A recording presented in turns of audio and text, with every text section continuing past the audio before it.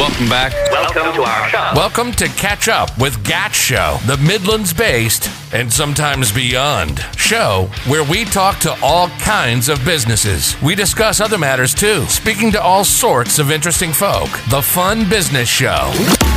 It's now time for the Catch Up with Gatch Show with your host, Gatch.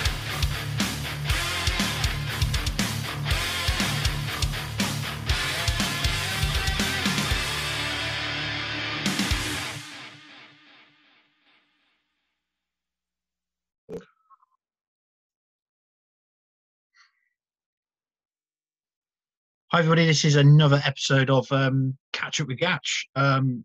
Pretty excited about this one, to be fair. Today's guest is Chris Targett. I've worked with him for probably about 3-4 years in a golf shop back in yesteryear. Seems like a million years ago, but I know what it stands for. I know exactly what he's about. I know what he does. I've kept up with his social media content throughout the years, and I know hopefully in this hour or so hour or so podcast that we've got, it'll give you a ton of value. So I'd like to welcome Chris to the show. How you doing, mate? You all right? I'm all right. Yourself? Yeah, good. Thanks, mate. Good. Before we really get into it, I need to ask you quickly, and I didn't put it on the list of questions I was potentially going to ask you. Yeah. Team Malarkey, I know exactly how you work a little bit, but I keep seeing on social media, you and your tea, 3 minutes, the tea bag's going to be in there for 3 minutes. Is that right? So the perfect brew, I'll run this through, and this is going to be the most important part on this podcast, hands down. If you listen to anything, listen to the next 2 minutes of how to make the perfect brew. So, obviously, boil the kettle, standard. Tea bag in, pour the water over it, and leave. Don't put any milk in, don't put any sugar, and leave it there for 2 to 3 minutes. Check Facebook, check Instagram, do whatever you've got to do, but don't touch that tea bag after you've stirred it. 3 minutes. Then tea bag out, milk, then sugar. If you don't make your tea like that, then please don't listen to the rest of this podcast, because it's just pointless. Anybody that puts milk in with a tea bag, sacrilege. This is going to be the biggest talking point of the podcast. You do realise this? Yeah. I'm probably aware. Is there a brand? Is there a brand? It's got to be Yorkshire Gold. Don't even talk to me if you're drinking PG Tips. Oh, I agree with that. PG work best. Maybe a little Typhoo pyramid bag if you feel a bit cheeky on a Sunday morning. Not really into the Twinings. Maybe a peppermint tea now and again. But yeah, Yorkshire Gold or Yorkshire tea. Leave it in there. Let the tea bag do the work. A little bit of milk. Is it Builder's Brew colour, or do you go milky with the tea? Oh, well, as I've hit 30, I've realised that I'm not full Builder's Brew colour anymore. Ooh. Touch more milk in there. Cut down from 2 sugars for 1, just because standard as you get older. But yeah, it's all about a dash of milk. Don't put loads of milk in it. Just drink hot milk if you're going to do that. But yeah, most of my Instagram content will be me making a brew. So yeah, if you want to head over to my channel, that's exactly why I asked you, because I thought it keeps going on about it. I'm going to ask you straight up a perfect cup of tea very quickly. So yeah, that's why I asked you. I knew there'd be something, because I remember working with you and you were like, "What's that?" To know somebody bringing milky tea. What's that? Hey, what are you doing? Don't make one if you can't make one. I remember it crystal clear, that conversation. So good. Just to get you into it, really, I'm just going to ask you some fire questions more than anything else. If that's all right. Favourite podcast at the moment, apart from this one? Favourite podcast? Do you know what? I'm listening to a woman who specialises in LinkedIn at the minute. Her name's Helen Pritchard. She hasn't got a necessary podcast I listen to, but I'll listen to episodes that she's on other people's podcasts. So Mike Winnett, not another dickhead with a podcast, I think it's called. Yeah, I listen to it as well. Yeah, good. Obviously Gary V, he's just amazing. I find with Gary V, I'll listen to him solid for a week, and then I'll kind of get a bit bored of his voice, and then I'll pick him up again in a few weeks. I'm exactly the same. I've not listened to an ounce of content for a month, but you guarantee I'll go through a 2-week period of going, let's catch up with everything. Exactly. Yeah. So those are my podcasts at the minute that I'm listening to. Cool. Excellent. Yeah, I'll look out for Helen Pritchard. Mike Winnett is funny. He is funny with what he comes out with and stuff. So, yeah, anybody check those out. Favourite food and restaurant, if you've got one? Food and restaurant. I think restaurant, I'm going to be a bit boring and say like Miller and Carter and steak. Always steak. It's becoming a popular choice. The questions I've asked so far is, what's your favourite food? Steak. Everyone goes steak, which is good. I can't disagree with that, can you? Bistro rump from Miller and Carter, medium rare, with the beef dripping sauce, and then your iceberg wedge tells a lot about a person as well. That's blue cheese and Stilton, strong. Told you it'll give you a ton of value from this, didn't I? I told you he would do. We'll talk about this in a bit. We'll talk more serious stuff. I like that it's just a bit of it's a cool opening. Well, hopefully that's the idea behind it. On a scale of 0 to 10, how weird are you? I'm like the opposite of weird. I'm just like logically boring, really. So I'd say a 1 or a 2. I was thinking about this question earlier, and I thought, how weird am I? I'm not weird at all. So, just practical. That's the word. That is how I would literally describe myself as well. Practical thinking. I don't do anything stupid. So fair enough. And I know you're a tidy person anyway, because I remember you always getting us to tidy up the golf shop. Room, desk, or car? What are you cleaning first? I think it would be desk, room, then car. Desk, room, car. Okay. Yeah, desk. Well, I say that, but desk is an absolute bum site at the minute working from home. But yeah, it would be desk, room, and then car. I'm not a huge car fan. Appreciate a clean car, obviously, but my brother's a massive car fan. He's got a Nissan Skyline, like a vintage one. He absolutely loves it. He knows the ins and outs of it. For me, sorry, Matt, I missed that. I suppose that's actually perfect, clean, pristine, isn't it? Yeah, that's the way he had his. But I'm not a massive car person.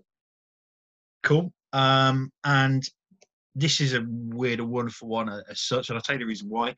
Tell me something that's true, or tell me something that almost nobody agrees with you on. So the other day, I had somebody tell me that vegans are going to kill the cows because they're going to eat all the grass.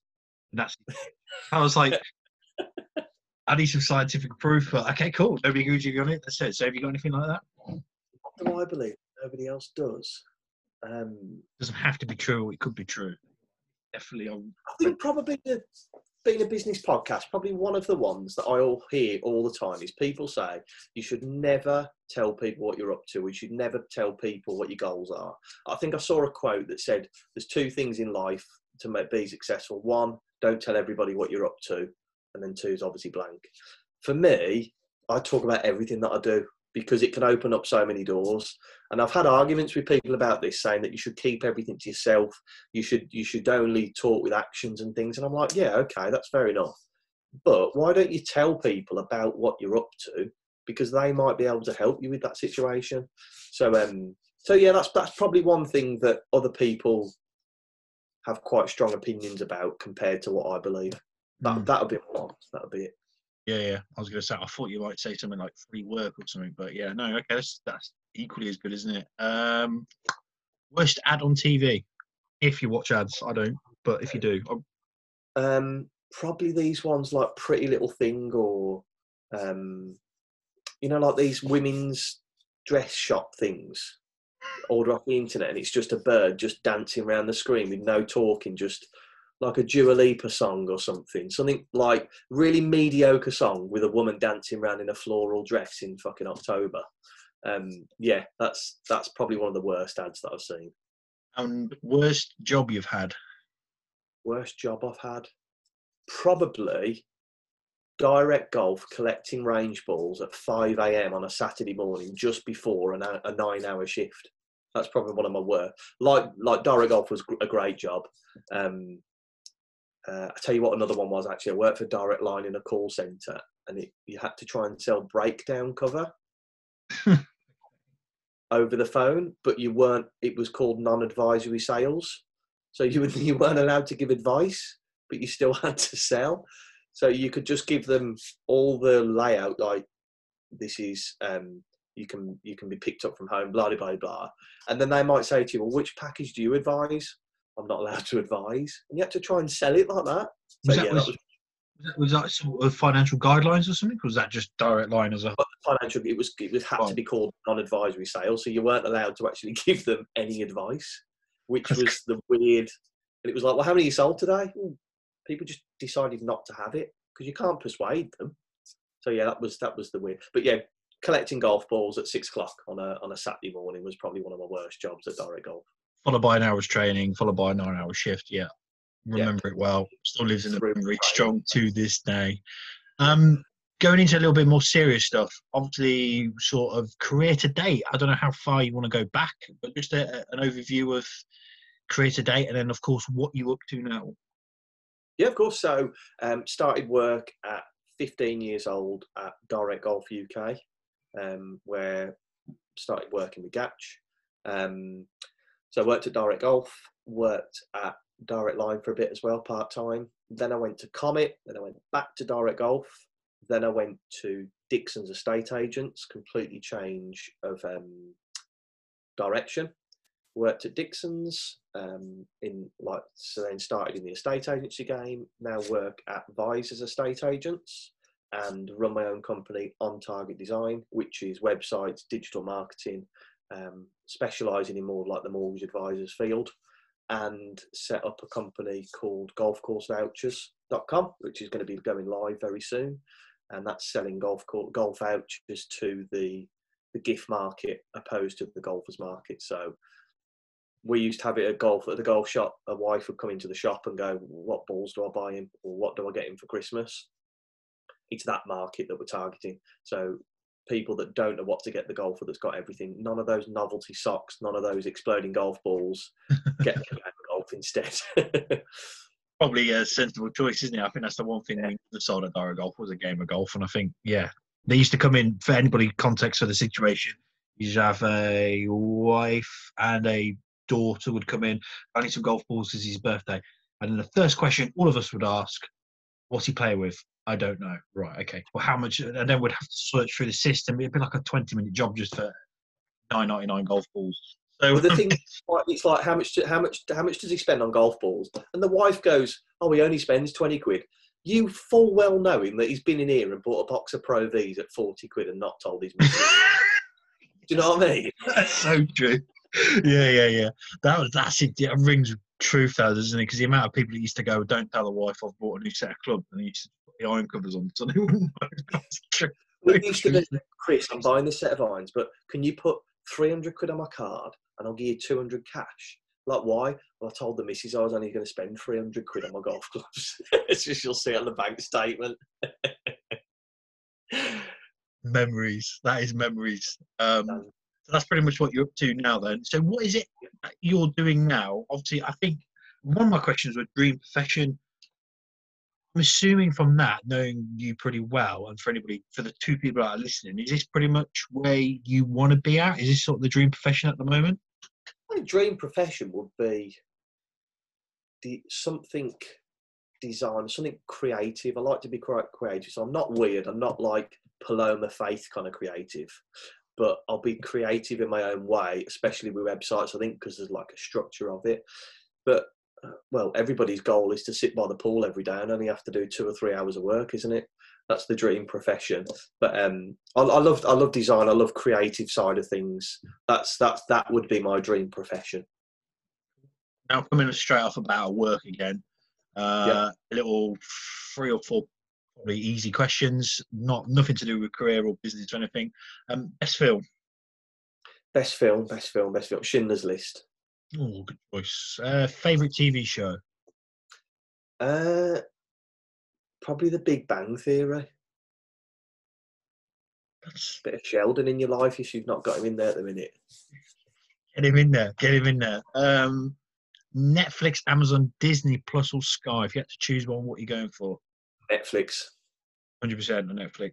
Everyone's going for Netflix, aren't they? Everybody's going. Oh, I've got Disney Plus at the moment, but I haven't got Netflix. Weird, isn't it? And I've got Amazon, but I haven't got Netflix. You what? Do you watch much on that Disney Plus?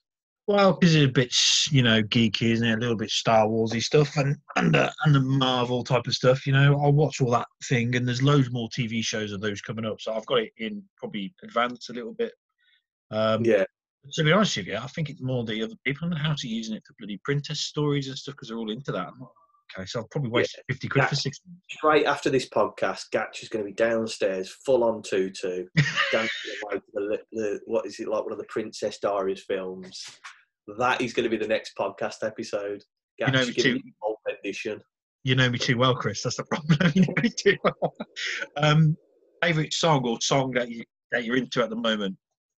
Favourite song ever is Somebody Else's Guy by Jocelyn Brown. Ooh, okay. Don't think I've ever heard of that one. I'm rubbish with names anyway. I'd probably listen to it and go, oh, that one, okay. But in terms of the actual name of the song, I ain't got a clue. So anybody who's actually wants to check that one out, I'd suggest check it out.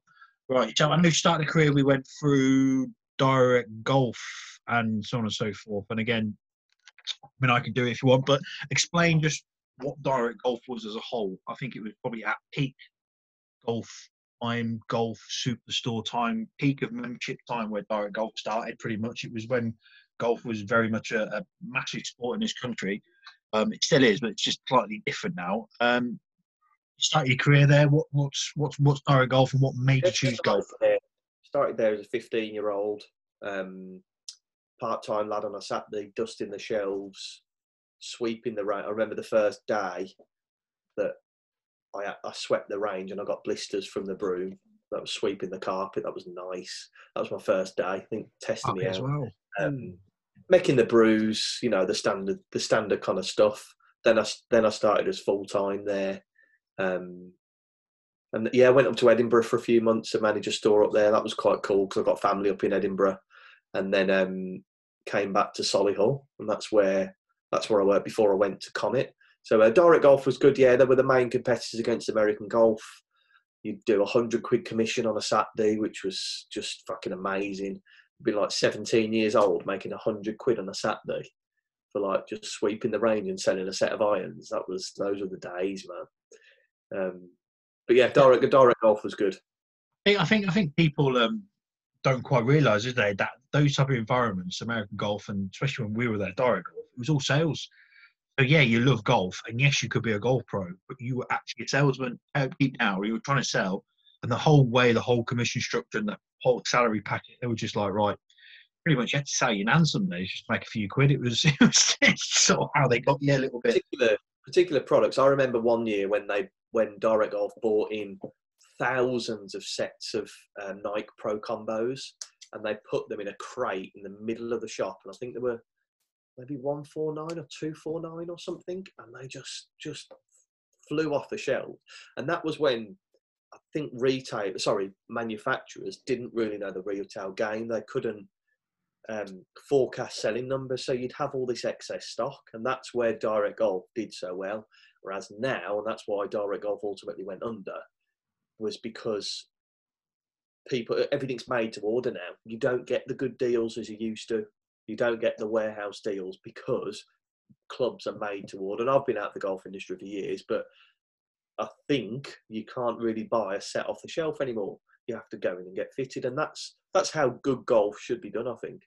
Yeah, I remember back in another golf shop, Nevada Bob's, before we went to direct golf, they actually said we know exactly how many sets of clubs we're going to sell a year, so we can't do bulk anymore. You can't buy 50 and put it out cheap just to get the person in, hopefully to buy something else that's actually going to make a profit. But, I mean, it's the same with the supermarkets at the moment, isn't it? I think what will generally happen is that probably while they're running out, people panic buying. At the same time, they've probably forecasted, well, we're going to sell this much in March, and this has happened, and then they've sold out, haven't they? So and that's where forecasting has become a lot more clever, hasn't it? People have developed systems to stop overspend, and that's what we're doing in the world. Waste. Waste. And so the company overall saves money, which is the whole point. So, yeah. So what was good and bad about direct golf? I mean, I know we could probably do an actual podcast just on direct golf. To be fair, it'll probably last about 2 hours about funny stuff that we used to get up to in there, and some of the rubbish stuff and how the commission structure were. But as a quick overview, what was good and bad about it? Good stuff. Keep it short. Good stuff with the staff. You always had a laugh. You did 12-hour shifts there, and you had to get on with the people that were there. That was the great part of it. The other part was the probably the way that people were treated in some scenarios, shall we say. I've probably got a good idea what you're on about. Yes. I don't mind overly just explaining to the audience what it was. Sometimes you would literally, the famous saying was, and we used to say it all the time to each other as a joke, just to sort of get us through that joke, was, well, if you don't like it the way it is, you can go to McDonald's and flip burgers. That was pretty much the sort of the line and statement. And I think it was to the point where you go, well, you probably earn more money doing that. And then they sort of changed a little bit the way they sort of valued staff.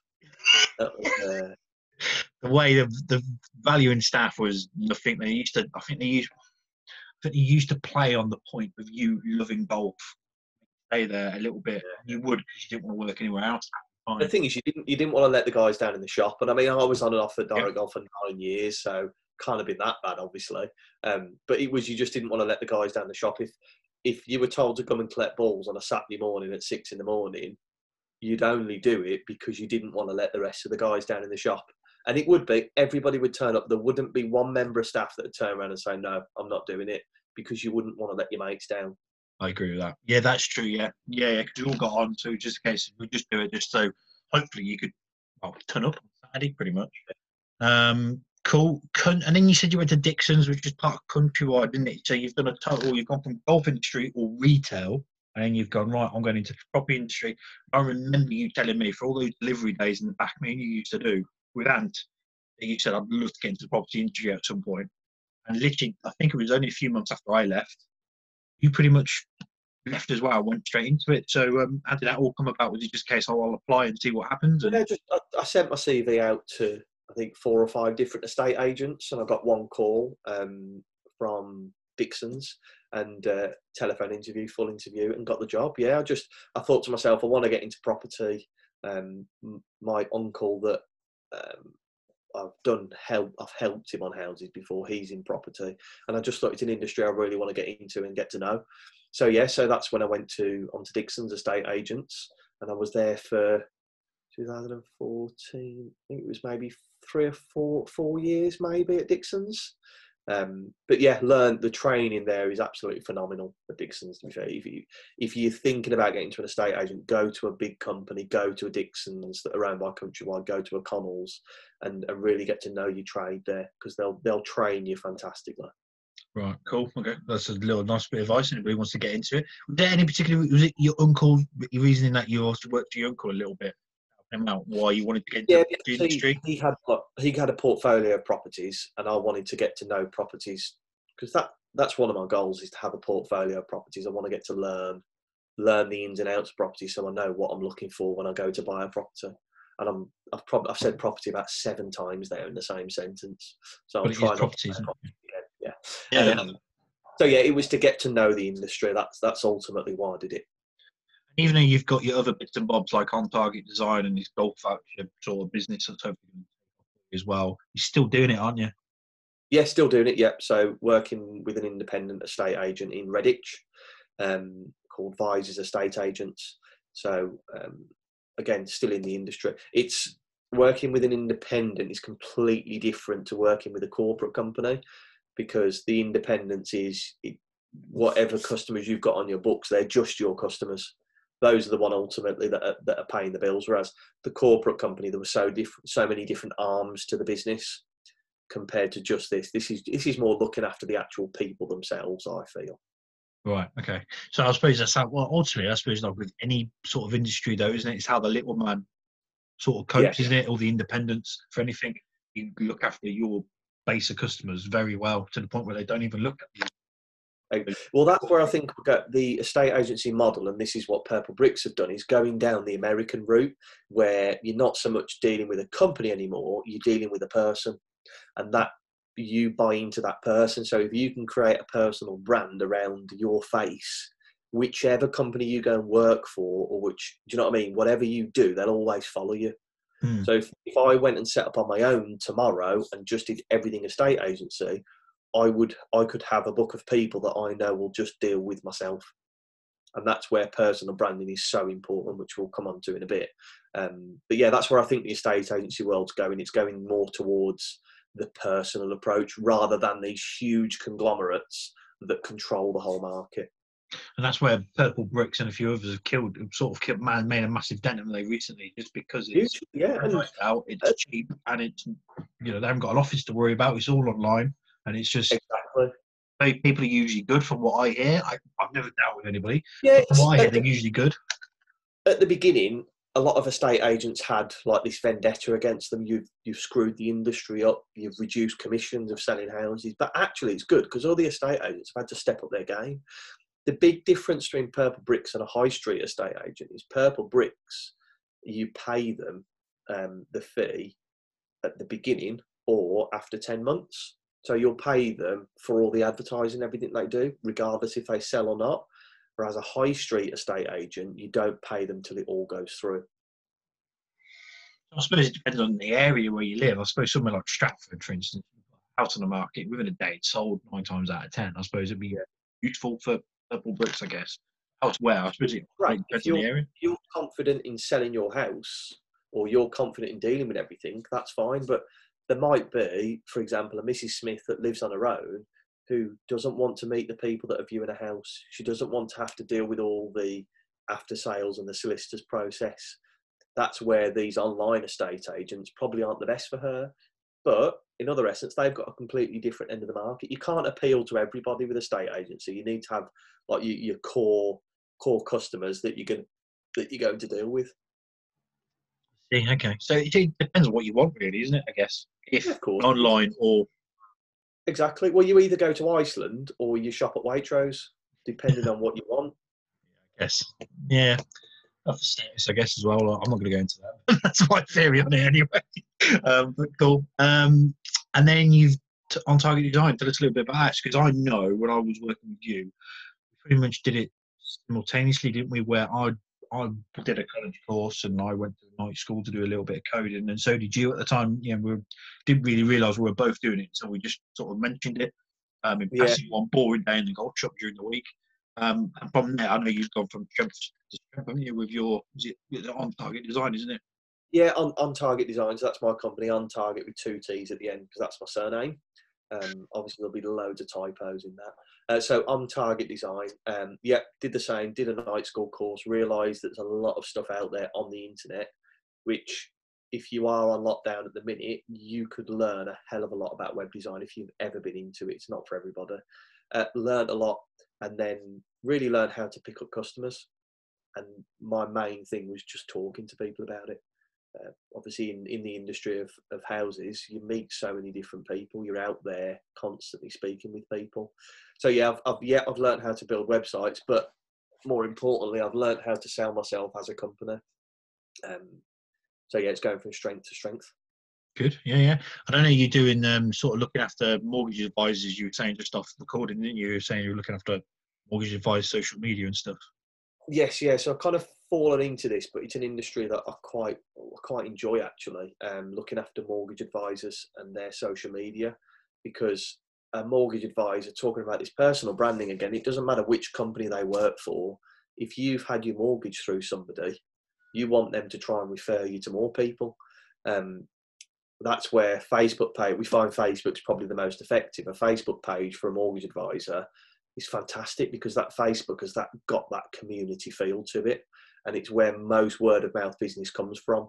So I'll help them set up their Facebook pages, run their Facebook pages, run competitions, help them get into local community Facebook pages, and I'm really enjoying it. Yeah, so it's going really well. I'm going to set up a separate, almost like company entity that's just going to be called like Social for Brokers, and it will just revolve around mortgage brokers and helping them with their social media.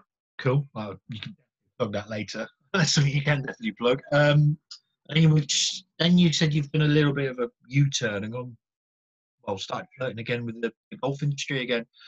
You're talking about the perfect gift in terms of the golf vouchers and so on and so forth. Just with the way golf is now, do you think that will be sort of perfect timing? Just because memberships will drop because of what's going on with the virus and so on and so forth? Do you think you might just... I mean, it never came off the back of that. It was, I've been brought on board to look after the website and the marketing side of it. So if you see the hashtag give the gift of golf, you'll know that that's golfcoursevouchers.com. And what it's about is people like the golf industry that we spoke about, the gift industry. There's not much out there at the moment. But what's actually happened with COVID-19 is it has forced people to think, well, I maybe can't have that golf membership, but I could buy a golf course voucher to go and play a course that I've not played before. That's the market that we're going to be going after. It's more the gift market, but I think now by default we are going to get a lot of people that, okay, so I've not paid my £1,000 to join Smith Street golf course, but I could maybe pay £500 for different golf course vouchers up and down the country. Yeah, that's pretty much I was thinking as well when you mentioned it to me. I thought you probably might have cracked it because people aren't going to afford the grand a year anymore, but they might afford 2 rounds of golf a month. Keeps them interested in the game. And it's cheaper. And do you know what it is, Gatch? It's with a golf course. If I phoned up a golf course tomorrow and I went, right, I want to play golf this week, how much is it? Well, it's £30 on a Tuesday. We're doing a special offer on a Friday at £40. On a Saturday, it's £60 between the hours of 4 and 3. But you can't play then, you can't play then. Mate, I just want to know, how much is it for me and my mate to come and play golf?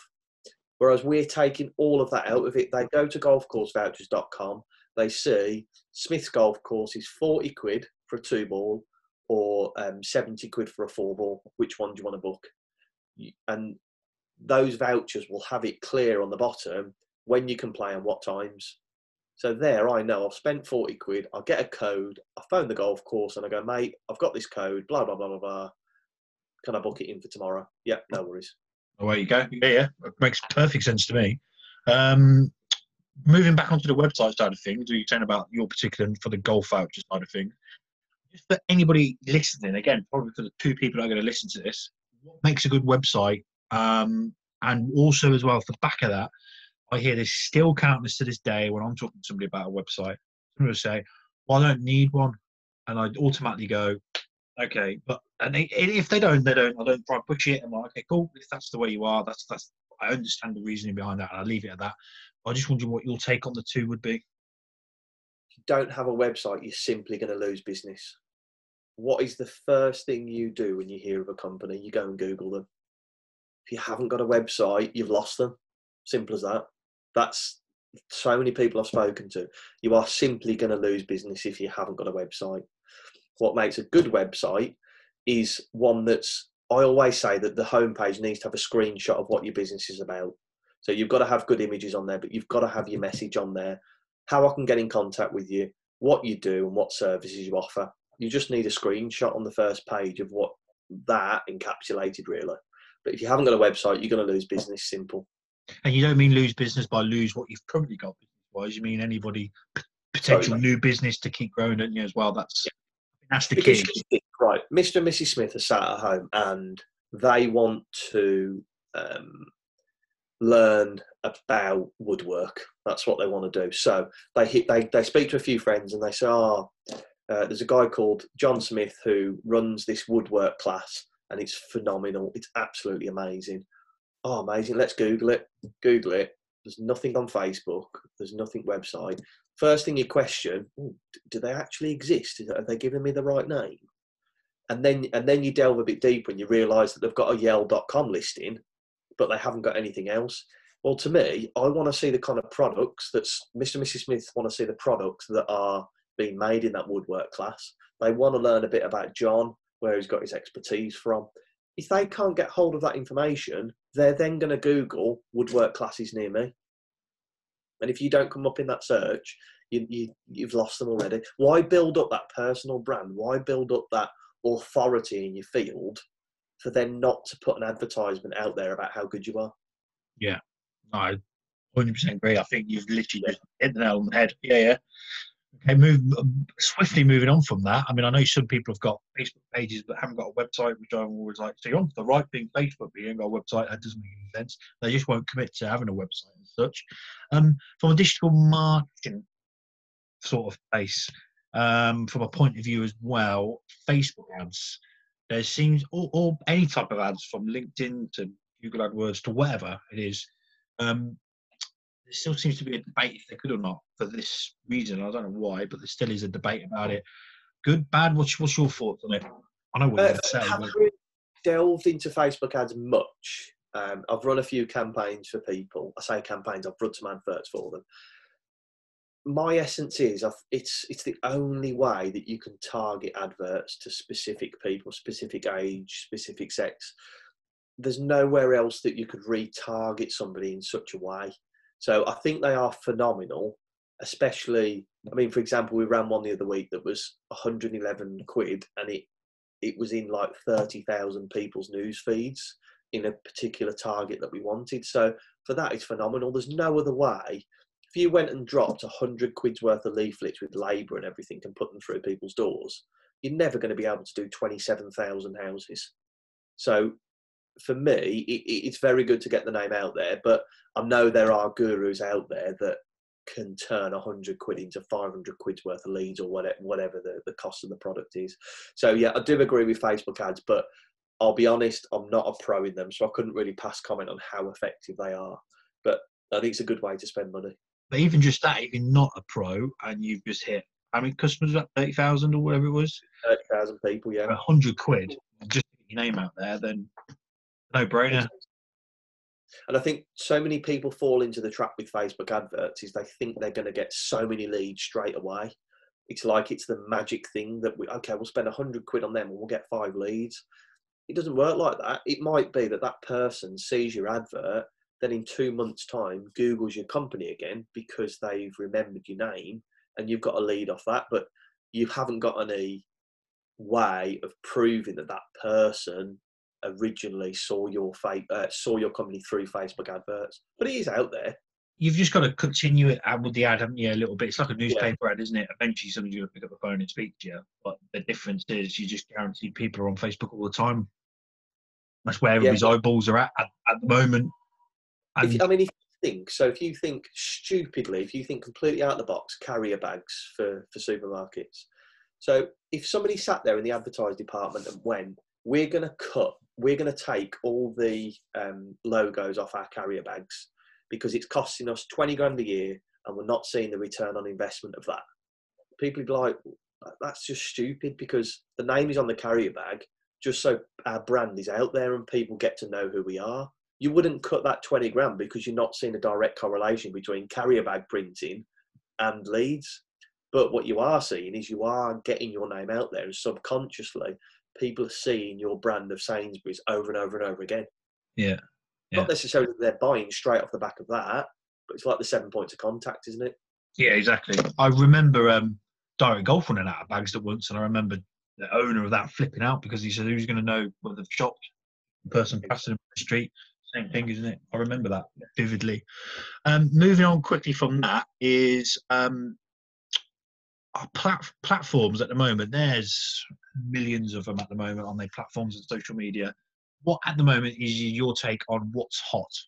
What is, if you're lucky, haven't got any social media accounts, but you're thinking, I want to grow as a business, or I want to try and get some leads off it. Yes, it's a long-term project with any social media. Is there one that particularly stands out in your mind that you go, right, you need to be on that end of? Depends on the product or the service, but I would always say Facebook. Facebook's still number one for me. Instagram is a great way, in my eyes. So Facebook to be really quite business focused, a bit of personality branding in there. Instagram is more about the day-to-day running of the business, your silly Instagram stories, good images that you're uploading, those kind of things. LinkedIn is really good for lead generation, especially if you're a service-based business. TikTok, obviously it's a huge app, but I don't use it. I can't really give any comment on it, but I think it's going to be big. And then Twitter, I haven't used in years. In my eyes, personally, I feel like Twitter's a bit of like a news feed rather than a social platform. Yeah, but TikTok's going to be massive. If you can nail it now, mate, get on it. I use Twitter purely for that. If I'm honest, I can't remember the last time I actually posted something. I might make a comment on something. But yeah, just in terms of a quick what's hot at the moment, what's trending, let's have a quick look. Most of my stuff. Anyway. What's Piers Morgan arguing about? Yeah, who's he calling such as such? That's pretty much that. Well, let's go back onto TikTok then very quickly. What are you saying it's going to be hot for? Is there any particular purpose behind that?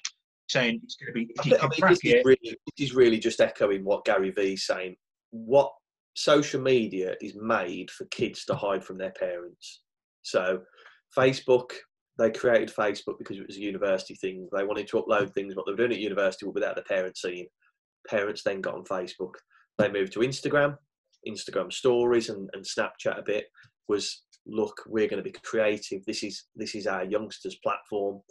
And then the average age then crept up. TikTok is a place where kids can do stupid videos well, it was before their parents could see, but now the parents are on it. And I mean, I'm not being funny, but if I'd released some of the videos that are on TikTok at the minute, I'd have been bullied as a kid. You know what I mean? If you imagine it, if you uploaded a video of you and your mate kicking heels and doing this dance, the guy at school would be like, "What the hell are you doing?" Yeah, especially our generation. We've got back to that school fight, yeah. And I think that's great because they can express themselves and all this drama and stuff. But it's a big platform because the people that have businesses, if you think of a clothing brand, well, your whole target market is on one app. That's just phenomenal. Yeah, I guess, yeah. You know what I mean? Or you sell iPhone cases, iPhone like cameras, or you know what I mean, like the little lights on them. Yeah, I just think TikTok will only get bigger because the kids are on there now. I say the kids, people up to kind of like up to the 19, 20-year-olds. But now what you'll see is the general age will start creeping up, and you will find things like the web designers on there and the car, do you know what I mean, car adverts, because the age will be creeping up. So yeah, TikTok's going to be the next biggest thing, but I would say Facebook first, Instagram, and then TikTok if you're any good at dancing to Sean Paul. To be fair, yeah. I've got a TikTok account because I've just been consuming some content. I can't dance, so I'm like, okay, I'm going to think of something different where hopefully some of this content will go. I can't dance, so I'm not going to bother trying to dance either. Probably not a pretty sight for anybody who knows me deep down. Cool. What would you say is what would you say to a client? What are the social media channels that you need? Again, it depends on what they're looking for. I mean, if you're a business, right? If you're an absolute business, I'd go in LinkedIn. The reason I say LinkedIn is the organic growth there. You can put a reasonably good post out who likes, and that view count will go up. It's not the moment where if you're doing it between friends on Facebook, the top 5 people actually look at your profile regularly will be able to look at it. If you do a good piece of content or have a good piece of content and that gets shared a couple of times, the reach on that is huge.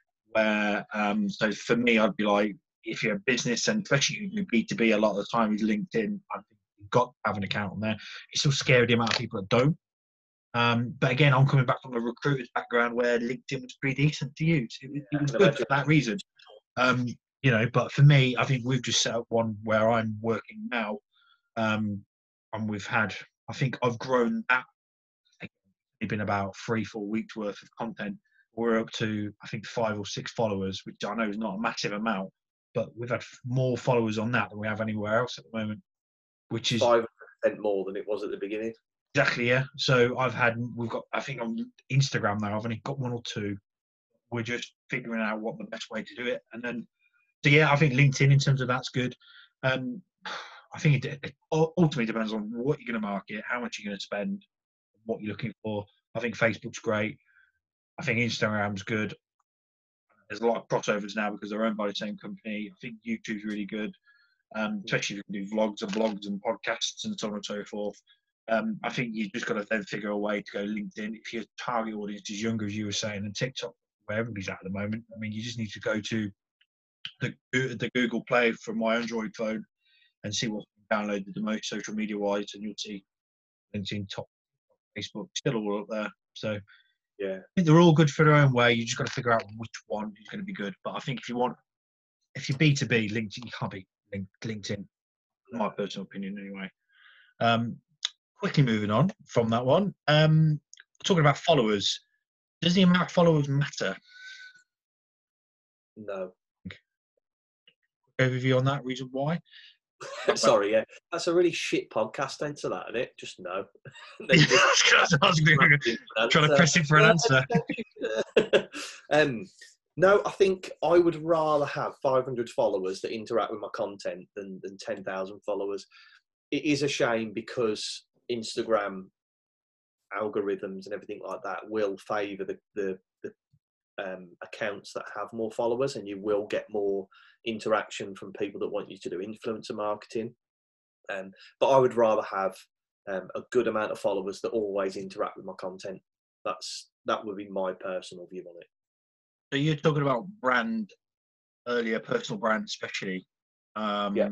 So I was going to go brand versus a company. I think the famous saying goes, isn't it? You don't go to Nike to buy a pair of trainers. You go and buy Nike because it's Nike, isn't it? Or Apple because it's an Apple phone, isn't it? You don't go. They do phones, but deep down it's because of the brand. I want the brand more than the actual probably the product, because if you think about it now, on the phone market, everyone's caught up with Apple, in my opinion. Some of it surpassed it, but you still have the Apple phone because it's Apple. So, talk about personal brands earlier. Brand versus company or personal branding. Why should people look at doing a personal brand or making sure their company becomes more of a brand than the other way around? What's your views on that? I would always say brand, because it doesn't matter what company you work for in the world. Your brand is your company, really. If you think about it like that, your face is your business card. It's all these cheesy corporate lines. You know what I mean? But it's so true that if you work for your company now and you have 5 clients that work with your company because of you, if you up and left to another company, they would come with you because they bought into you as a person. You've got to create your own personal brand. It doesn't matter if you work for a huge corporate company, you've got to build your own personal brand. And that's where the likes of LinkedIn are perfect for it. If you think all these people are talking to you on LinkedIn, they like the stuff that you put out, and then all of a sudden you up and leave and move to another company, nothing's changed, but your job title on your LinkedIn, people are still going to be speaking to you. People are still going to be interacting with you. That's how it should be in real life. They want to work with you rather than the company that you work for. This is not a brag, because trust me, I didn't do much content when I was a recruiter, but the amount of times that I'd have old candidates come back to me, God, Gareth, I'm looking for a job. Yeah, recently, I'm like, I don't work in it anymore, but I can put forward to somebody I do know that can help you out. I've had about 6 in the last probably 3 months since the start of the year, before obviously all this happened. To your personal brand, isn't it? Obviously, I must have done something when I spoke to her on the phone for them to go, oh, think of Gareth to do another job. Because he placed me somewhere a couple of years ago. We're happy to get that job. So, like you say, it is important. Definitely. Cool. Okay. And then sales v marketing, very over. You've got salesmen that goes, marketers just do stuff for the sake of it. You go marketers that go, you don't really, to the salesman, you don't really send that message home. But they work together. They work so close together. It's ridiculous. But there are each other like that all the time. Have you got any particular views on that at all, or they just echo? You need to do both, really. You can't have sales without marketing, and there's no marketing if you're not bringing any sales in. So you need to be working on the leads that you've got now, but you need to be doing marketing now to make sure you've got leads in the future to work on. So they have to work hand in hand. And you always see clashes in it, because salesmen are very much, right, what have you got for me now? Whereas marketers are like, right, what can we create in 6 months' time? And because that's where you get the balance. That's where you get like a lot of companies will now put their marketing budget down. First thing to go, marketing budget, purely because they're like, I need sales to the door. But then, in 6 months' time, they'll be scratching around going, well, why haven't we got so many leads? Because you cut the marketing 6 months ago. Yeah. It's about planning 6, 9, 12 months ahead of yourself, maybe 2, 3, 6, 5 years if you've got to. So, yeah, I agree with that. You can't just go out today. You can't say, I've got 5 leads today. That's amazing. Great. What happens next week when I've dealt with all those leads? And then you think, well, where are the new leads coming from? Well, we didn't do anything last week to influence this week. So what can you expect? You've put nothing in, so you're going to get nothing out. It's as simple as that. Yeah, exactly. 100%. Yeah, can't disagree with you. I can't disagree at all. That's quite good for Gatch, that Gatch can't argue, because I know it's one of his favourite hobbies. I don't always argue. I'm quite, the first few podcasts, I actually listen quite a bit more than talks. I know it's hard to believe. I know anybody knows me. If I've got an opinion on something, I'm private. Voice. Obviously, this podcast is a voice-orientated sort of piece of content. Obviously, I can turn it into a video. I can turn it into other bits of content and so forth. Yeah, probably all the gurus are on, especially LinkedIn and around YouTube, social media, saying voice is going to matter. You've got any points of view on that? Because I have heard you do from time to time. Yeah, voice, it's going to be big. I mean, if you think now you can just set a reminder on your phone just by voice, or you can set an alarm on your phone, it saves me, this is a first world problem, it saves me opening my phone, directing to the clock, pressing alarm and setting the time. I could just say it on my phone. Do you know what I mean? That seems so trivial, but it's true. The big thing tying in personal branding to voice, and again, this is what Gary Vee talks about, is in 5-10 years' time, instead of me, say if an estate agent, for example, instead of me saying, Alexa, book me an appointment book me a valuation with an estate agent, Amazon have been paid $5,000 by Jones's estate agents to be top of that list. So Amazon won't even give me a choice. They will just say, yep, I'll book you an appointment with Jones estate agents next week. Okay. What you need to be doing is, if you've created that brand, go, Alexa, book me an appointment with Gareth Surdo estate agents. Now, the reason that they say Gareth Surdo's estate agents, because the last 5 years, you've been building a brand.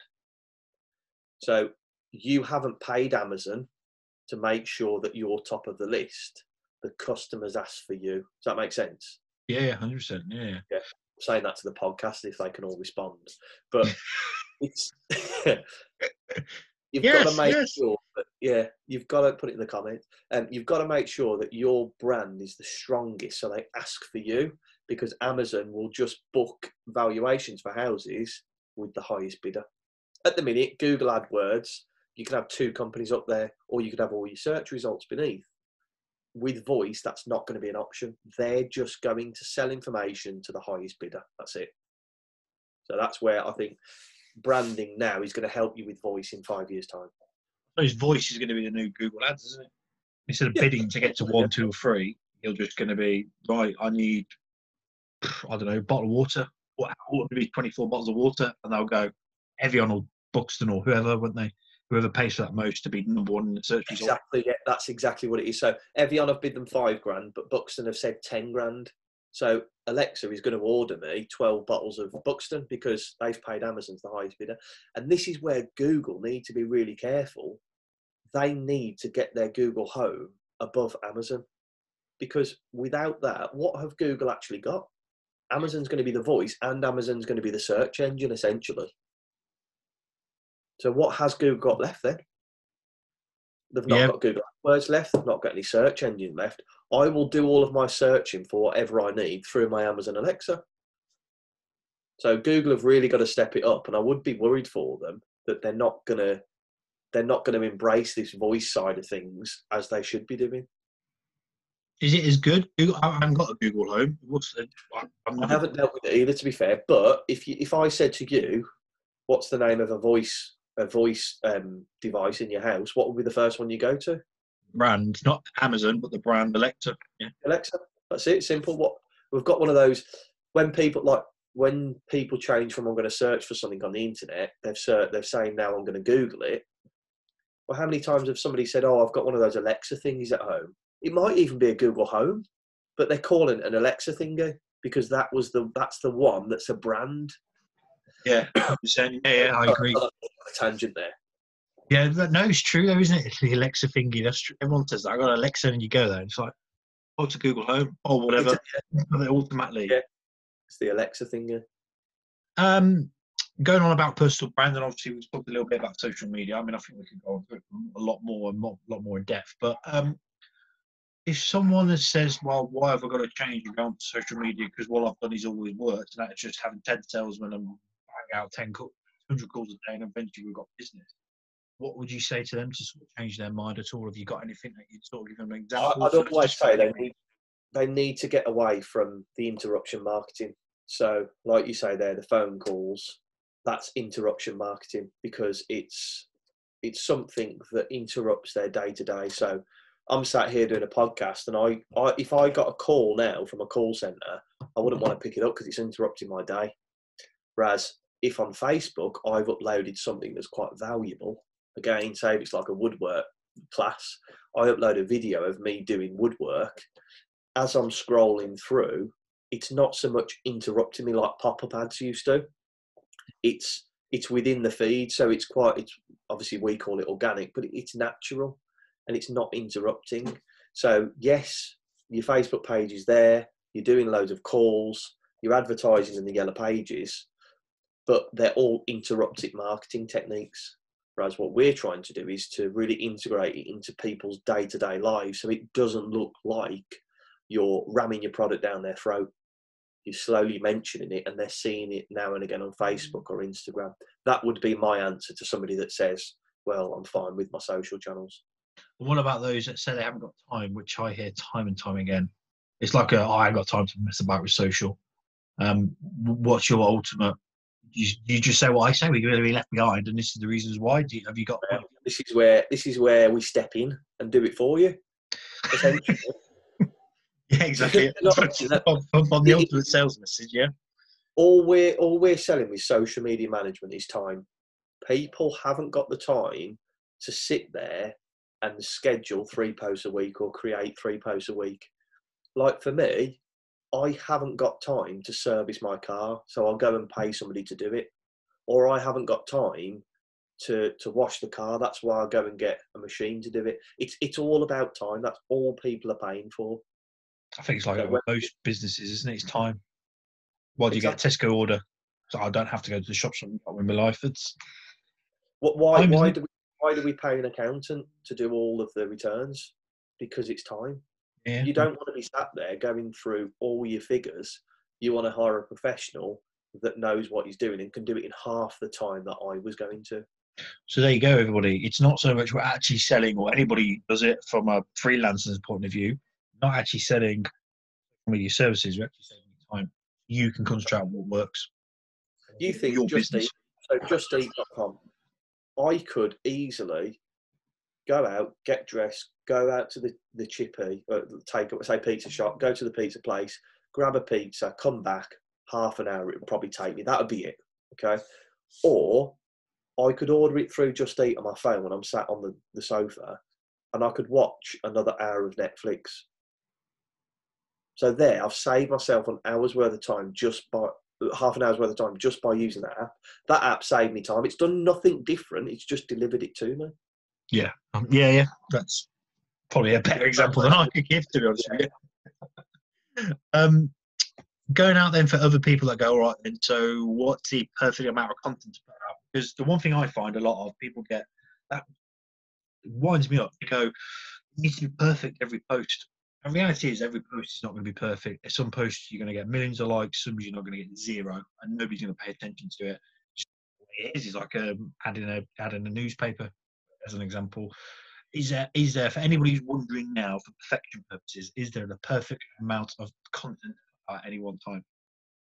I would say 3 posts a week minimum. That would be my advice. 3 posts a week. I'd always post one at the weekend. I'd post one midweek, and then the other one can fall as and when you want, really. Yeah, I was going to say, I remember arguing with somebody who used to do some of the marketing with me at another job. I'm not going to say who, I'm not going to say where it was, but I remember talking about it, and I was like, you got to post on the weekend, because at least they'll just stay ready for Monday morning. And they would, no, don't need to do it on the weekend. I'm just like, you're crazy. Like, why wouldn't you? But we do it on the weekend. Most people are on their phones, isn't it? We've just got to say to people it's most effective to do it at this time, and that's why these scheduling tools do work quite well. Like I spoke about Hootsuite the other day on my Instagram, because it is a great way that if you haven't got the time during the week to upload the post, you could set 3 posts to go. Okay, they're not going to be the best post because you're not doing it ad lib, you're not doing it there and then, but at least you're updating your Facebook post. How many people listen to this podcast, search a company on Facebook and realise they haven't uploaded something since November 2019? How does that make you feel? You think, are they still in existence? Why are they not updating? Have they closed? What's going on? Whereas if you logged on there and saw they uploaded a post last week and the week before and then 2 the week before that, you think, all right, let's have a little look a bit deeper, because I know this company's in existence. More than anything, gives you a bit more credibility. You just pay a little bit more attention. You might go, no interest in the actual post, but if you see 2020, all right, cool, okay, they're still in existence. Yeah, exactly. Need to be a consideration to what that person's looking to buy, I think. How I look at it anyway. No, I agree again. Yeah, 100%. In terms of, I was going to talk about people failing on social media, but I think your advice is going to be as mine. It's a long-term game, isn't it? I think people think, I'll put an ad out, like you said, on Facebook. I'm going to get hundreds of, I'm going to make 5 leads straight away. It's not going to be a bit. thing at all, really. No process. Social media blame game. Now, social media get blamed for everything it does. I'm not saying I'm going to stick up for social media, because at times it can't defend itself and what they get up to and the data and all that.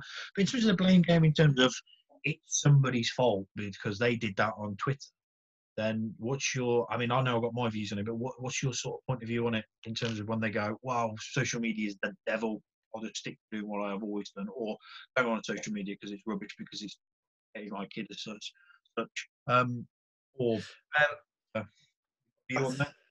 I don't think you can avoid it now. It's part of life, and I think those people that are most against it in 5 years' time will be probably the ones that embrace it most.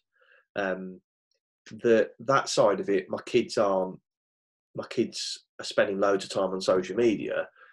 Okay, but what are they doing on social media? Are they talking to friends? Are they watching stupid videos? Are they becoming a YouTuber?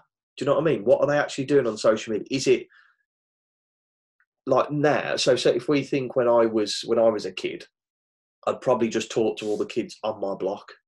That's the only people that I'd speak to, and then the people at school. Whereas now, there's kids that can be speaking to people all over the world. And yes, there are the risks that come with that. I completely agree with that. But they are a lot more social in terms of speaking to people, speaking to different types of people than we were kind of 20 years ago. So I think it's a positive instance in that. Obviously, the internet's a horrible place because people are just dickheads. Without people, social media would be great. Do you know what I mean? Yeah.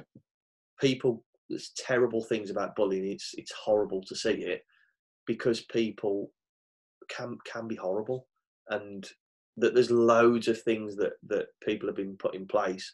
Like I remember seeing something on Instagram that if you write a specific set of words, it comes up and say, "Do you want to check?" It's something like, "Is that kind?" before you post it, and that's artificial intelligence. Then it's working out what humans are going to say to each other. But I think social media is, people don't talk about how much good it does in the world. People were like this about the internet when it came out. They were saying, no, this is the devil. Look at it now. Nobody talks about the internet. They talk about how bad social media is. 5 years' time, there'll be something else. There's always, you can't have something perfect where all humans agree on it. Yeah. That would be my stance on social. Yeah. Agree again. Yeah, I agree.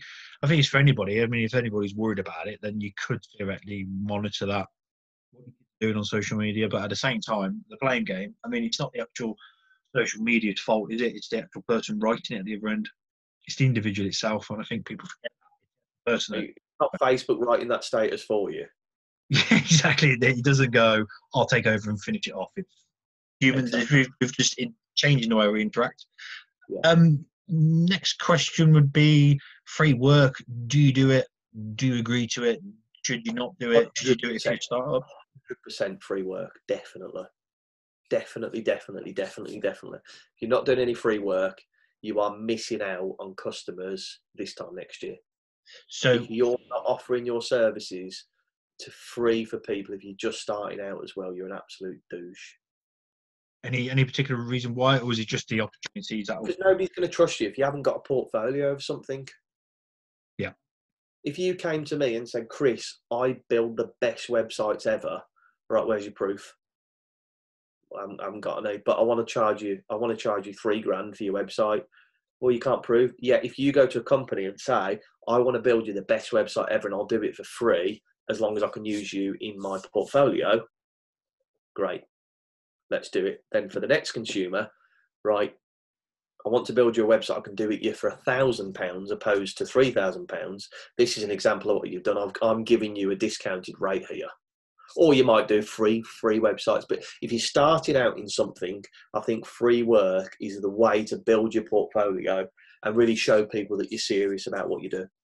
I would say I'll add to that as well. I think the biggest thing as well, people don't do or free work, but that means I've got to pay for the cost of running and so on and so forth. Sometimes, is that a bad thing? Not really. I mean, I do it. I've done it before. I pay for the running of the website, but I get something at the end of it, which is a win-win on both sides. But at the same time, if you ask most people, can you just contribute to the upkeep of Y, Z, just so I can do the rest of the work for you, I'll do it with me because I want to win. We're not going to spend a stupid amount of money to get, or what they appear to be a stupid amount of money to get the service they want. What's your best piece of content going off the back of that? Do you think you've done?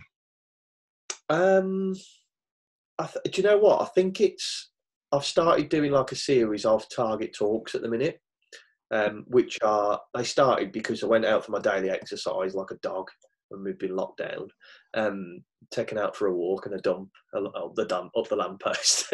No, I don't dump up lampposts just before anybody says anything. Yeah, so those are just things, me talking about how people can help to grow their business. And I'm getting a lot of messages at the minute. They might just be very simple things like personal branding that we spoke about, how to schedule social media posts. I am getting some shit from mates, obviously, like, you're a dickhead doing a video, you look like a knob, just as a joke, obviously. But then I'm getting a load of people message me saying, oh, what do you mean by this? Or how have you done that on that video? Or what should I do here? That, for me, that's free work. I'm giving out content that I do every day for free to people, but it's valuable because people are getting in contact with me. So I would say that's probably one of the things that I'm getting most interaction on at the moment. And the reason I'm getting that is because I'm providing value. And with this lockdown, I think everybody's having to do that, like personal trainers doing free classes on the internet, companies doing free pub quizzes, those kind of things. People are having to offer free work. And I think people have got round to it. But if you're not offering free work, especially at the beginning, for me, it's going to be a lot harder to start. You might get lucky and get that real high-paying client to start with, but it'll be a lot harder than if you gave 5 free products and was able then to show somebody your portfolio. Cool. Yeah, I agree, 100%. Yeah, that's why I knew I'd get you on as well, because I need to take a lot of value just in that for people to take a different point of view and stuff. I know I've got a few more questions, and I know you not too much longer, so I'll zip through a few and we mix out a couple. Have you got a favourite piece of content you actually love? It doesn't have to be your stuff, anybody's. There's a guy called Ergu Gallen, I think it is, URGU, on Instagram. Check him out. He does photography. Yeah. It's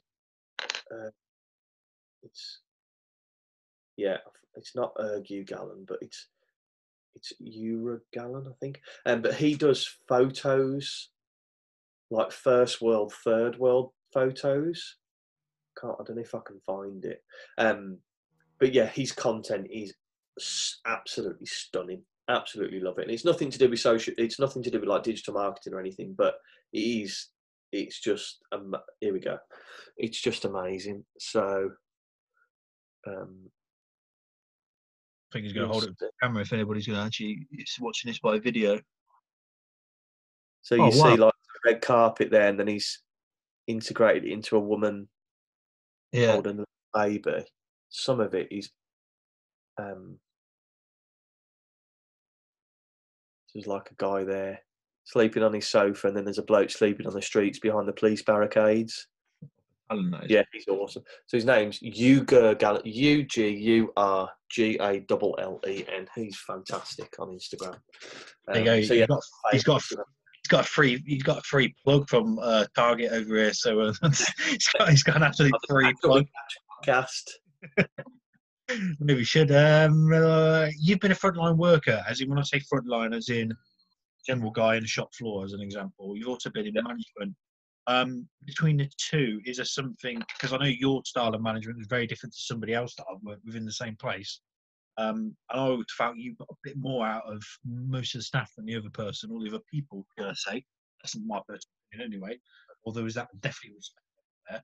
Is there something that people are not getting in terms of management-wise, just day-to-day running of people? I know sometimes some people don't really want to do it, or management is a pain in the ass, but it is part of business. Is there something you think that the frontline worker doesn't get about management? I don't say I do anything different. I just found with management, it was always being part of the team instead of just standing up and barking orders.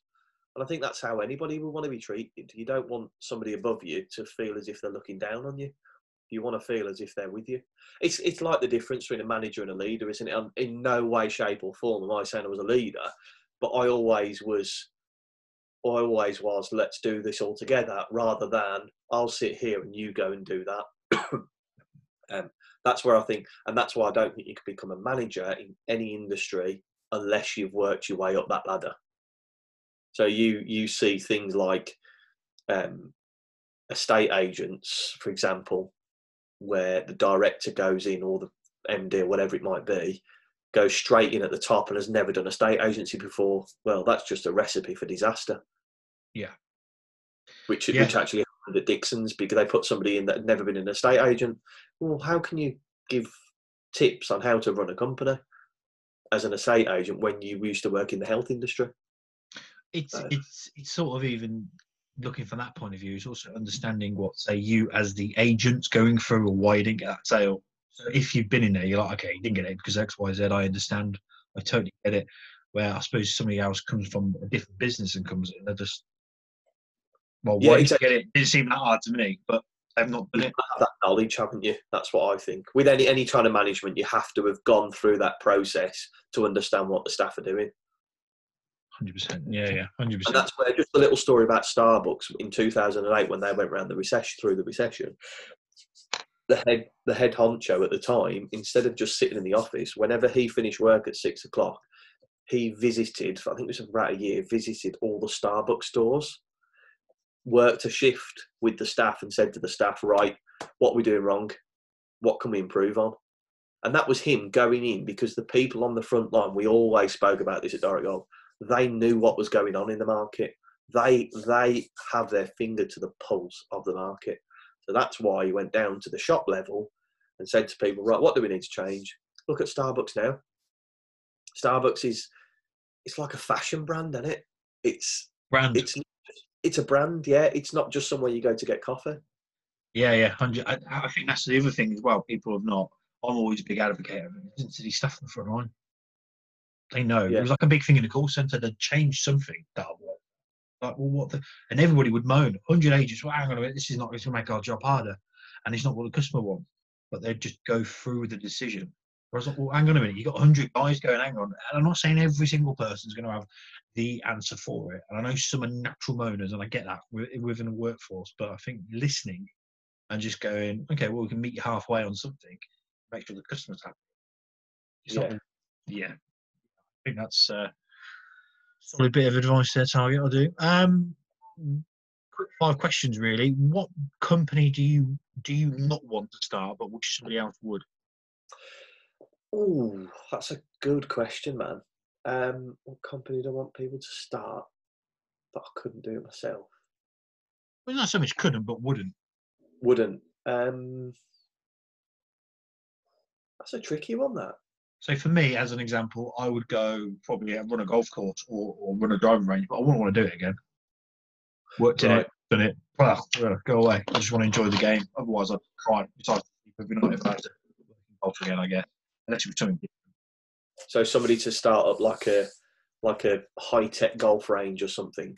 Yeah, I guess so. Yeah, something totally different. I think competitors, American golf won't go amiss, I guess.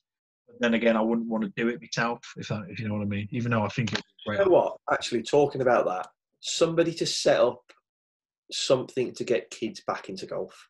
Because I loved it when I was a kid. But somebody needs to do something like, for example, Joe Wicks this week. He's got kids back into PE just by doing something fun and a bit different. Yeah. There needs to be somebody to grab the ball by the horns in the golf industry and say, right, my job over the next 10 years is going to be to get kids back into golf. I think that's one thing I'd want to see. I think the lad I've just done an interview with a couple of days ago, Morgan Jackson, he does his own golf school camps for kids. Yeah. Does it for the week. And he's like, worst case scenario, it's cheap. It's daycare. Best case scenario is somebody joins the golf club as a 10-year-old. He says he's been quite successful with that. So yeah, I think so, something like that, but more on a broader scale. Wouldn't? Yeah, on a national scale. What's the biggest myth in business that you've heard? Fake it till you make it. Standard. I just don't see how you can fake something that you've never. Imagine me coming to you and go, right, Gatch, I can grow your business by £1 million next year. You go, have you done it yourself? Yeah. I've definitely done it myself. That's faking it till you make it. No, but if I came to you and said I could help grow your Facebook page, well, I've definitely done it. I'm not faking it there. So I don't believe in fake it till you make it. I believe in getting the right mindset and getting your mindset as if you've already achieved it in your mind and acting with that confidence. But I don't believe in faking it till you make it. Best piece of advice you've been told or heard? Ed.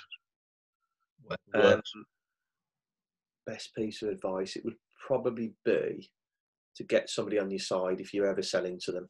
Get them to find that common ground with them, because then they're more likely to open up to you. And that was from the Darren Legg days at Direct Golf. Getting somebody on side, making them your friend, really, and that's all sales is. That you've got to make sure they buy into you as a person. He was, just the context of that, when he says Darren Legg, he was one of the managers at Direct Golf. I think he's still working in the golf industry. I think he was one of those chaps who could literally sell ice to Eskimos, but at the same time, anybody that would walk in, even the most moodiest of customers that wouldn't want to talk to you, he was the only one of the very few in there that would actually be able to mate out of it, wouldn't he? Scenario, and get a sale out of it, or they'd be back for everything. He was extremely good at that. So, getting them on side straight away and finding that level playing field, isn't it, where they sort of relate to each other. Biggest lesson you've learned in business so far? Is to get payment or 50% payment up front. I had a problem with that when I was younger. Built a whole website for somebody, and then they went, well, my supplier's not paying me, so I can't pay you. I was like, wicked. So so I always look at getting 50% up front on things. That would be my lesson in business. Is there anything particularly next in your business career? I'm guessing the golf vouchers, but have you got anything else lined up? Yeah, golf vouchers and a company dedicated just to mortgage advisors and their social media. Cool. Those are my next two things on the horizon. Hobby-wise, I mean, I know you obviously work in golf. You got to like it. I don't think I've ever met anybody who works in golf that like it. Yeah. Is there anything totally outside of work as a whole that you get up to in your spare time, if you've got any spare time? That is, I know it can be a bit. I used to play squash a bit. I got into that. Quite enjoyed that. That was good, but I don't really. Obviously, try and keep fit. I've been for one run in the last 6 months. No, that's sad, isn't it? That is really sad. I've really just got to do a life order. But no, I just enjoy building the business. I think that's probably one of my hobbies, to be fair. Is just slowly grinding away at it and watching it get bigger and bigger. I know what you mean, because I somebody's asked me the same question before. I was like, I enjoy listening to business podcasts. I'm sure I could talk about it. Do you know what I mean? It's something that I'd probably start up, or at least a podcast of some kind. And people go, "You're sad? What do you mean? Why would you do that?" I'm like, "Oh yeah, sorry if that's not your cup of tea." Yeah. Some people love going to the gym, but I've got massive respect for people that love being at the gym. That's such a good hobby to have. It's one of the best things you can do. I've tried it about 90 times. I'm going to get into the gym this year, or I'm going to get into the gym this quarter. That's what I'm going to do. We're going to get in the gym this month. And every time I go, I don't know how you can come in every night. Oh, it's boring. Yeah, it's fair play to them. Absolutely. Yeah. Not my cup of tea. I know that. I think I've got to play a sport to really enjoy something. I guess that's why I enjoy squash so much, because it's so good for fitness, but your mind's not on the fitness. It's more about the winning. When you go and play golf, you're not thinking, I'm going to walk 3 miles today. That's really good for my health. You're thinking about, I want to win a game of golf. Yeah, I guess so. I think last year I did a little bit. I went on a big diet. So I was like, well, I'll have to go and play golf. It's 3 miles. So in the end, having to walk 3, 4, 5 miles took it off because I was playing golf at the time. Because of that. So yeah, it just worked like that. So the same thing. I started playing rugby 4 years ago. I've not played for about 18 months. Loved to go and play rugby, but hated training. Just go away. Making them do suicide. Go away. I'm 28. At the time, I was like, I'm 28. I'm doing suicides. I did this when I was 14 playing football. Just go away. Yeah. So it was that. Sort of conclude really. What are you looking? I know you probably answered it anyway. But is there anything you're looking forward to? And don't say, out of isolation or out of, get this lockdown over and done with, because everyone's going to say that, and I've tried to keep it away from that while these are being recorded. Yeah, just I think knowing that I've been successful in something in a business, knowing that I've built something up to a point where I can say this is my empire, this is what I've built. That's what I'm ultimately looking forward to. Cool. And obviously a beer garden. I think that's on the high priority list now. I think as soon as this is over. What inspires you? What inspires me? Well, seeing other people develop. That, I know that sounds really corny, but it is just if I give somebody some help and they turn around to me and say, that was perfect, that's exactly what I needed, and it helped me in X, Y, Z. That's what inspires me. I obviously listen to the big people, the big business podcasts and those type of things. And yeah, they inspire me, but I like the Joe Blogs text to say, oh, I've done this, and you're like, oh, that inspires me to do even more now. Cool. Who inspires you? Is there anybody in particular that inspires you? I couldn't put a finger on somebody that like an actual person that inspires me. What's something you failed at? You what? Who would yours be that inspires you? I haven't got anybody who inspires me, but I will have a go-to list of people or go-to list of books I will go just to remind myself of stuff to get me back in that mood if I'm having a day. For example, I will put a Gary Vee podcast on one of his vlogs. Do you know what? He's grafting something, roll up sleeves, let's get going on. I don't listen, like I said to you earlier, I don't listen to all of his stuff. Do you know what I mean? But he's one. Who else? He's not so much an inspiring thing, but I will watch and I feel, from a creative side, let's get the creative. It's like Casey Neistat, is that how you pronounce it? His vlogs, they're pretty. He's been doing it for years. He used to do a daily vlog, one of the first ones.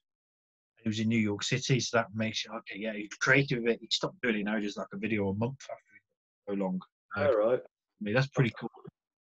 Look at and watch. Probably I send you. That's I wouldn't say inspire, but goes okay, gets the juices going again. If that makes sense, just from a creative. Puts you back on track almost. Yeah. If there's a day I don't really fancy doing a bit of website work, I'm like, okay, come on, and I'll may from time to time stick him on. That tends to help.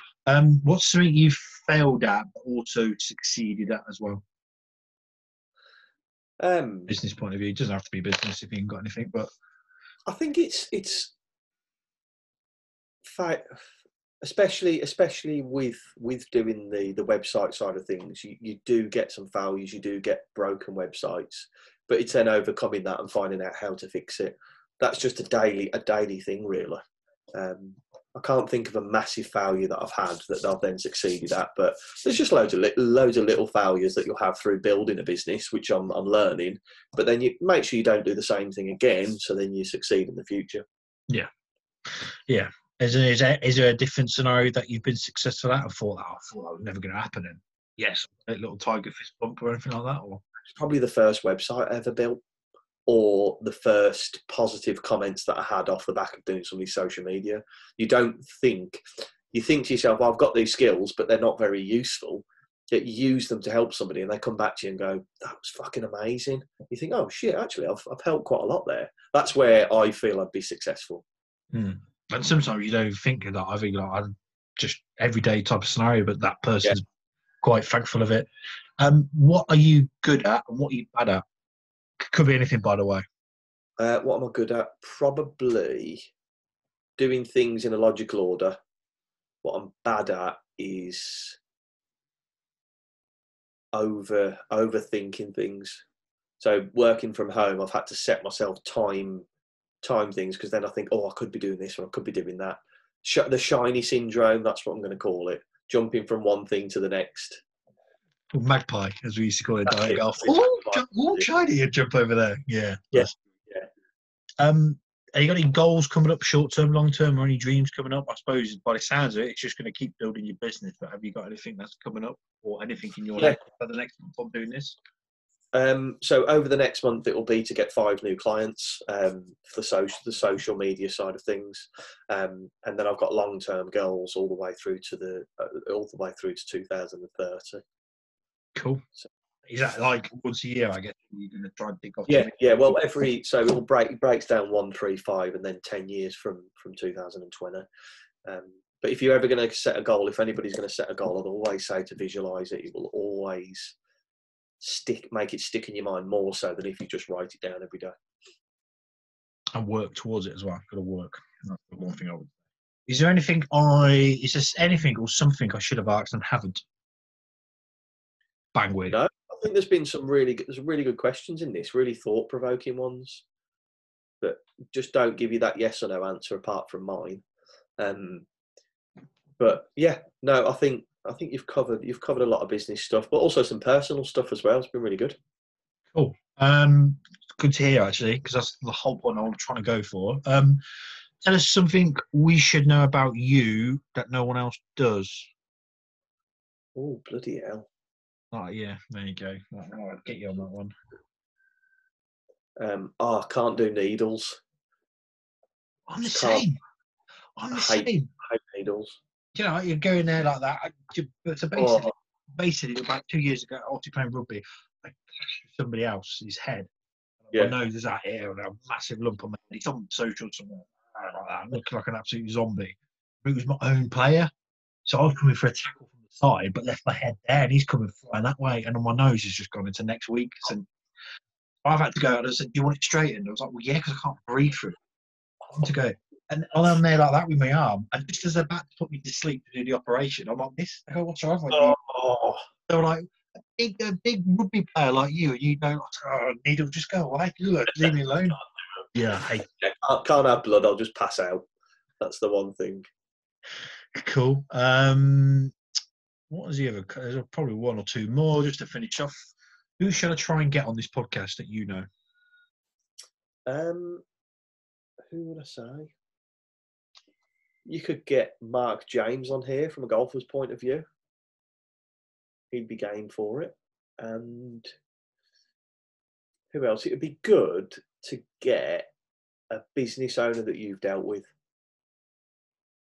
and what changes they've seen of how social media has helped them. That would be quite interesting. I think I'll have to get the boss on here, I reckon. I'm trying that down here. Yeah. I'll have to get the boss on here, really. I'm trying to get him on here when he's got... It would be good for people to see, look, I didn't think social media was a big thing, but after doing X, Y, and Z, I've actually found that it's really helped my business. Yeah, I think so. What's coming up next? I know you sort of answered it, but this is your chance now. You can have as long as you want or short as you want to plug yourself. Right, I'm not going to be one of these people that plugs everything, but I'm just going to say, if you're going to follow me, get me on Instagram, Chris Target. You'll get me on there, or on Facebook on Target Design. You'll see stupid stuff on Instagram, but you'll get great tips for all your social media channels. And if you're a golf fan, go on to golfcoursevouchers.com. Screwed that up. Golfcoursevouchers.com and sign up to the email, and we'll let you know when the website's going live. It will be simple. You'll log on to the website when it's all up and running. You'll have a list of courses you can choose from, and you'll have 2 set prices for a 2-ball and for a 4-ball. Buy that voucher, book it with a golf course, job done. No mucking about with how much is it on this day, how much is it on that day. That voucher will stipulate when you can play. You'll pay the money and it will be done. It's as simple as that. So get onto there and register. Any questions you've got, hit me up on social or help with anything social media. Obviously, Gatch is big on it as well. But yeah, those are my 2 things that I'm going for at the minute. And thank you, Gatch, for letting me pitch those bad boys on here.